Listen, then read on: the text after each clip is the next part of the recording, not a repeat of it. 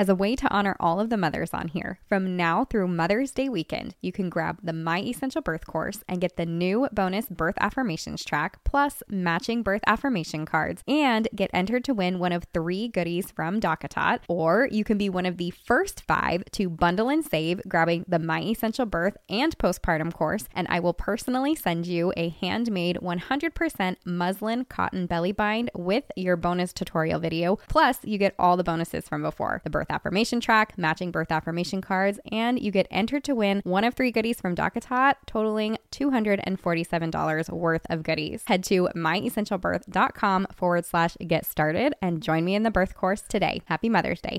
Welcome to the My Essential Birth podcast. I'm Courtney. And I'm Stephanie, and we're professional doulas, childbirth educators, and the creators of My Essential Birth, the holistic, empowering online childbirth education course helping mothers everywhere confidently achieve their best birth. So join us each week as we share tips and advice for all things pregnancy, birth, and beyond. Be sure to subscribe to the podcast so that you can be the first to get new content. And head over to www.myessentialbirth.com for more information about our birth course and to join a community of mamas just like you. Before we get started, we would like to invite you to leave a review for this podcast in iTunes. It's a brand new show, and it's really important in the launch of a new podcast to gather reviews. Will you please help us spread the word by leaving a review so that more mamas have a chance of finding this podcast when they search for one? We read every single review, and we promise to keep doing that. We love what all of you ladies have been saying about the Pregnancy and Birth Made Easy podcast here with My Essential Birth. So thank you everyone for your continued support. Hey there, mamas. We want to talk to you about cesarean birth. And we want to get real with you guys because there's a big problem going on here. And we all need a little wake-up call. Yeah, interestingly enough, when I started writing this podcast, I really wanted to talk about VBAC, which is a vaginal birth after cesarean. But once I started going, I realized, no, we really need to educate first and talk to you guys about what's really happening before we can get into the aftermath of it. Back that train up. Yeah, exactly. Gotta start at square one. Okay, but before we get started, Courtney and I were just talking before the podcast. I'm going to do it. We were talking about what our kids say the darndest things, right? They parrot what you say. They parrot. I know you've heard this before, but you may not realize the gravity of the situation until things like this happen. Tell us about your little mailman. So my little guy today, my kids, they're obsessed with Beyblades. I have 3 boys, so that's the story of our lives. It's okay if you don't know what those are. Totally fine. They're really cool, though. I actually do like this toy a lot. Anyway, so they are always wanting the next best thing, and they save their money, and they like to buy them off eBay, and they come from China, and it takes forever, but they love it. So 2 of my boys ordered the exact same Beyblade the exact same day, and one of them came today, and my oldest boy was the one that ran out to get it, and my middle child he came in, and my oldest was screaming that, oh, we got it, and he opens it, and they realize there's just one Beyblade in there, and because my oldest was the one to go to the mailbox, he got to keep it. And so my middle child comes to me a little bit later, and he says, Mom, when William opened that case and it was just his, and I knew that I didn't have one, I was so pissed. Little head down to the floor, and of course the mom in me snaps up and like, that's a bad word, and we don't say that, and I'm sorry that you're upset, but we don't say that. And inside I am dying laughing. He used it in the right context. And I'm like, but on the same token, I'm like, okay, don't say that. I use that word all the time. I know. So bad. It's a bad habit. And I told Stephanie we had a similar incident today. The family just got Disney Plus, right? And the kids were sort of fighting over what to watch next, and our little 6-year-old Eden comes running into our bedroom where my husband and I are, and she goes, Mom, Colin told me I'm a piece of crap. Oh my gosh. Which is, I hope, not what you're doing, right? No, like, I'm sure they've heard me call, this is such a piece of crap. Right. Like, I'm sure they've heard me say it, and, we had to reassure her, you're not a piece of crap. You're incredible, and then he had to get in some trouble. Anyway, just, I hope we're probably talking to mamas whose kids might not be old enough yet to Some of you they are. But if not, just be log warned. this one away. Just know that you'll have a story of your own someday. On to cesareans.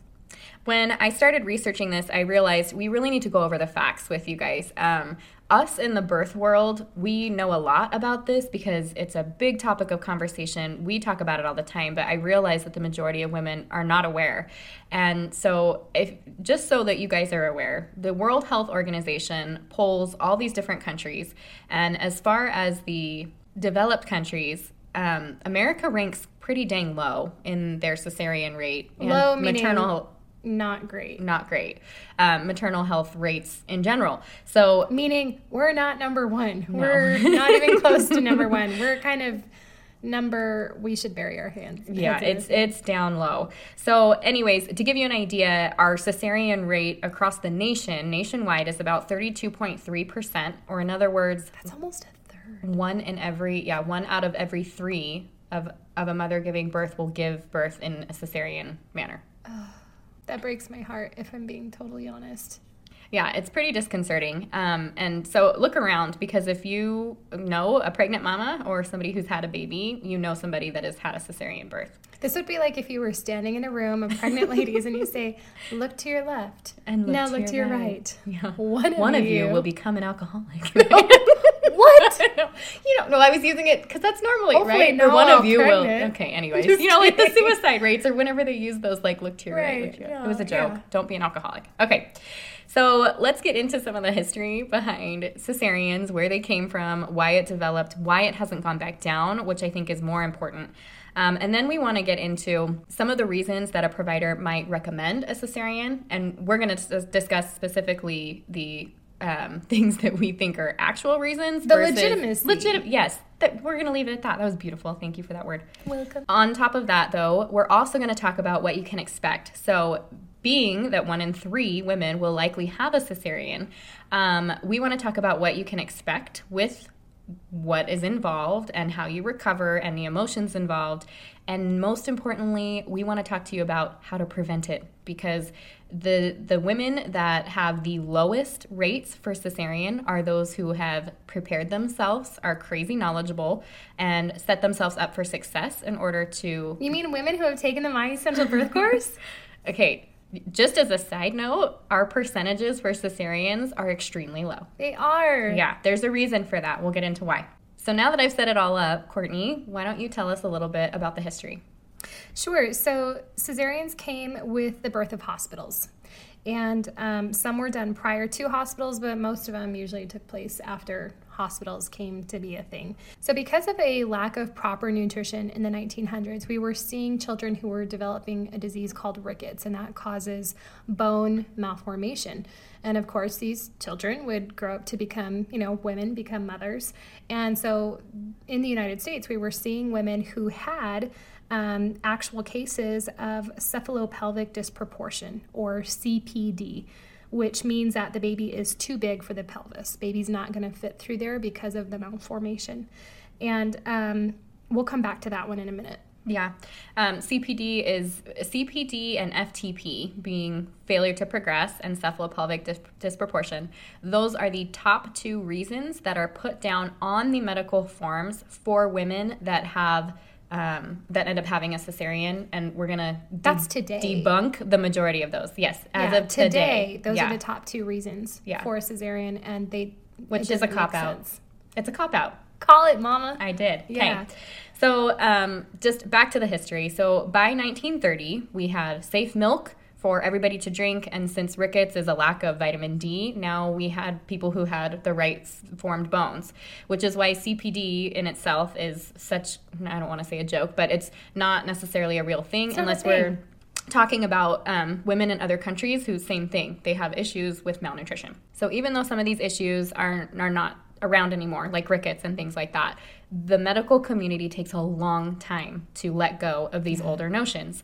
And we see that today all the time, unless it's something that is creating like a massive immediate problem. It seems to be that whatever they begin practicing, it takes forever for them to change their mind to decide that was a bad idea if it was. That's totally true, because we've known and had evidence for the longest time that immediate skin to skin between mom and baby is what's best. But yet there's still places where they're going to clamp and cut the cord and weigh the baby and swaddle the baby before having that skin to skin contact with mom, despite what evidence has shown for decades now. So it really can take a long time for even evidence-based things to catch up in the medical community. So true.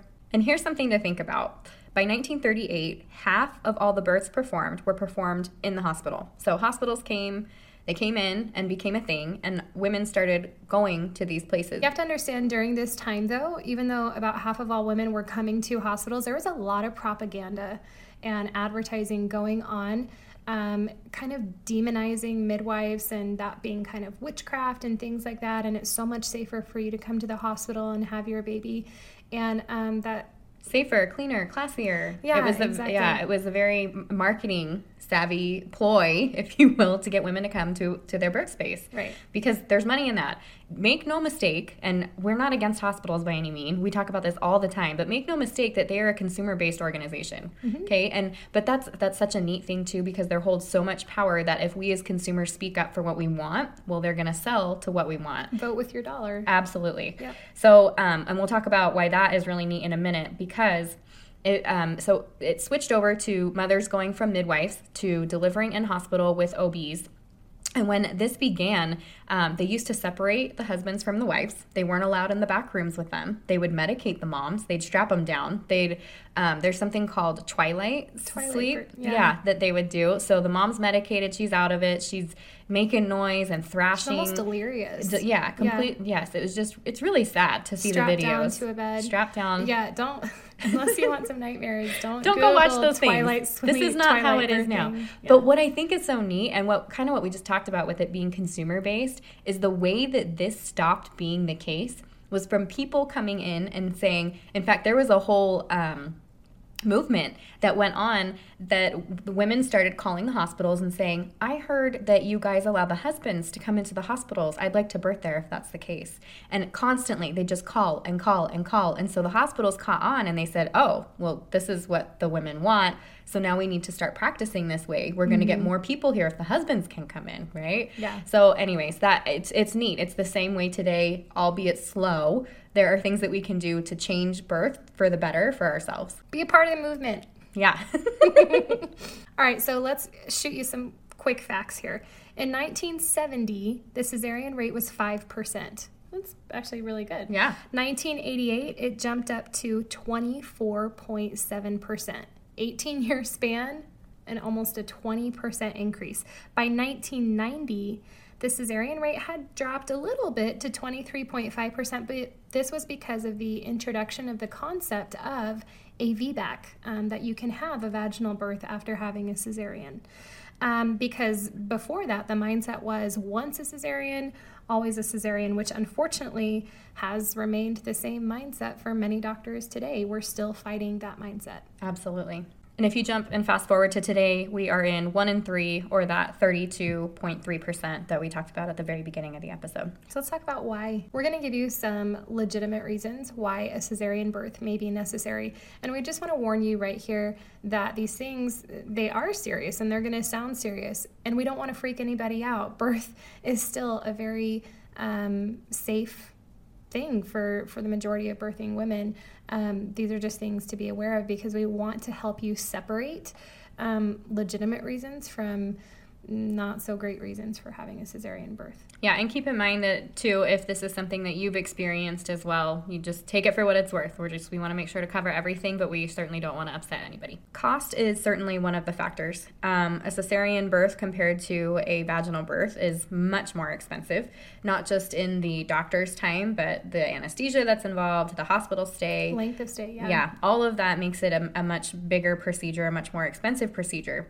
The other thing is as time has gone on and doctors have had to deal with malpractice lawsuits, that's another reason that they're willing to call it a little earlier instead of allow it to go on. Of course, they don't want to be sued for malpractice. I've talked to my sister who's a physician assistant about this, and she said when it comes to a court of law, a cesarean birth is seen as like the doctor did the ultimate thing he could. That was the last resort. He did everything he could. And because of that, sometimes they'll sort of jump the gun a little bit and go straight to either way. It's a liability thing. And I do feel for the doctors on that one. Yeah, I totally understand that. Way too easily, way too quickly. Yeah. But keep in mind that it's just one of the reasons that we can see an increase in that. We went on to ICAN online, and we'll put the link in the show notes. What does ICAN stand for? ICAN is the International Cesarean Awareness Network. Thank you. And I got into that because I was going to talk to you ladies about VBAC. So we will come back to ICAN and all of their amazingness, but I'll still put the link in the show notes so you can take a look. But they give you some common reasons that a provider might recommend a cesarean. One of them is obstetrical emergencies like a prolapsed cord. This is totally legitimate. There are a few things that can be done prior to just calling cesarean for a prolapsed cord, but if this is just the way it's going to be, a prolapsed cord means that the umbilical cord, is coming out of the vagina before the baby's head. So in other words, as that baby moves down, they're actually pushing against the cord and causing themselves to not have any oxygen. It can kill a baby on the way out. So obviously this could be a very legitimate reason for a cesarean birth. Another legitimate reason would be if there is a placental abruption. This means that your placenta detaches from the wall of the uterus prior to birth. This would also eliminate oxygenated blood. This would also eliminate oxygenated blood flowing to your baby. This is a true obstetrical emergency. Yeah. Placenta previa, and this is where the placenta partially or completely covers the cervix. Obviously, if there's a placenta in the way, the baby can't make it down. So yeah, that's legit. Another legit reason would be placenta accreta, and this is where the placenta is too deeply embedded in the uterine wall and it has potential for maternal hemorrhage. However, sometimes you can or cannot see this prior to birth, and it can or cannot be a problem. So that would just be if it's caught, and then I believe a decision between provider and mother would be the way to go. So another reason why your doctor might recommend a cesarean birth is if you are having eclampsia or preeclampsia. During pregnancy, this is characterized by really high blood pressure, which causes severe swelling due to water retention. It can impair kidneys and liver function, and it progresses from preeclampsia to eclampsia and then to toxemia, which can cause convulsions, and it's potentially fatal for both mom and baby. It says other common reasons that they hear for cesareans, which is totally true for us too, is fetal malpresentation, such as a transverse lie or a breech. Now, this is where baby is like laying in your uterus like a hammock, your pelvis like a hammock. Head on one side of your stomach, feet on the other, or bum on the other. Transverse lie, a baby can actually flip their presentation during birth. Most often than not, though, if you begin labor like that, they're going to tell you don't get a chance to labor like this.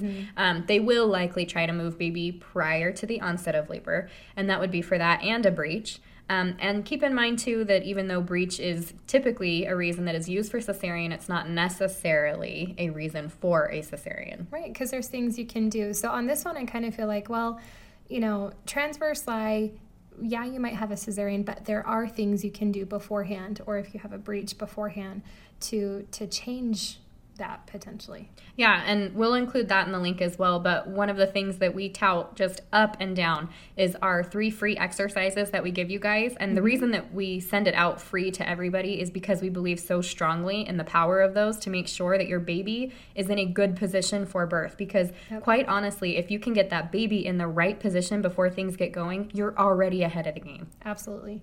Another thing that we hear all the time, and this is what I was talking about earlier, is that suspected cephalopelvic disproportion, or CPD. I made Stephanie say this one because it's like a tongue twister for me. I might put the edits right here. No, check the end of the episode. It'll be fun. It's okay. CPD is interesting, and I'll just jump on this real quick, but because there's really, it's like such a joke. There's no way to really tell. So up until 1975, they would actually x-ray women while they were pregnant. Yes. This was a real thing. They would x-ray women and their unborn babies to make sure that their pelvis would fit their baby. Guys, just in case you don't know, this is really bad. This is my goodness. Exposing the unborn baby to radiation.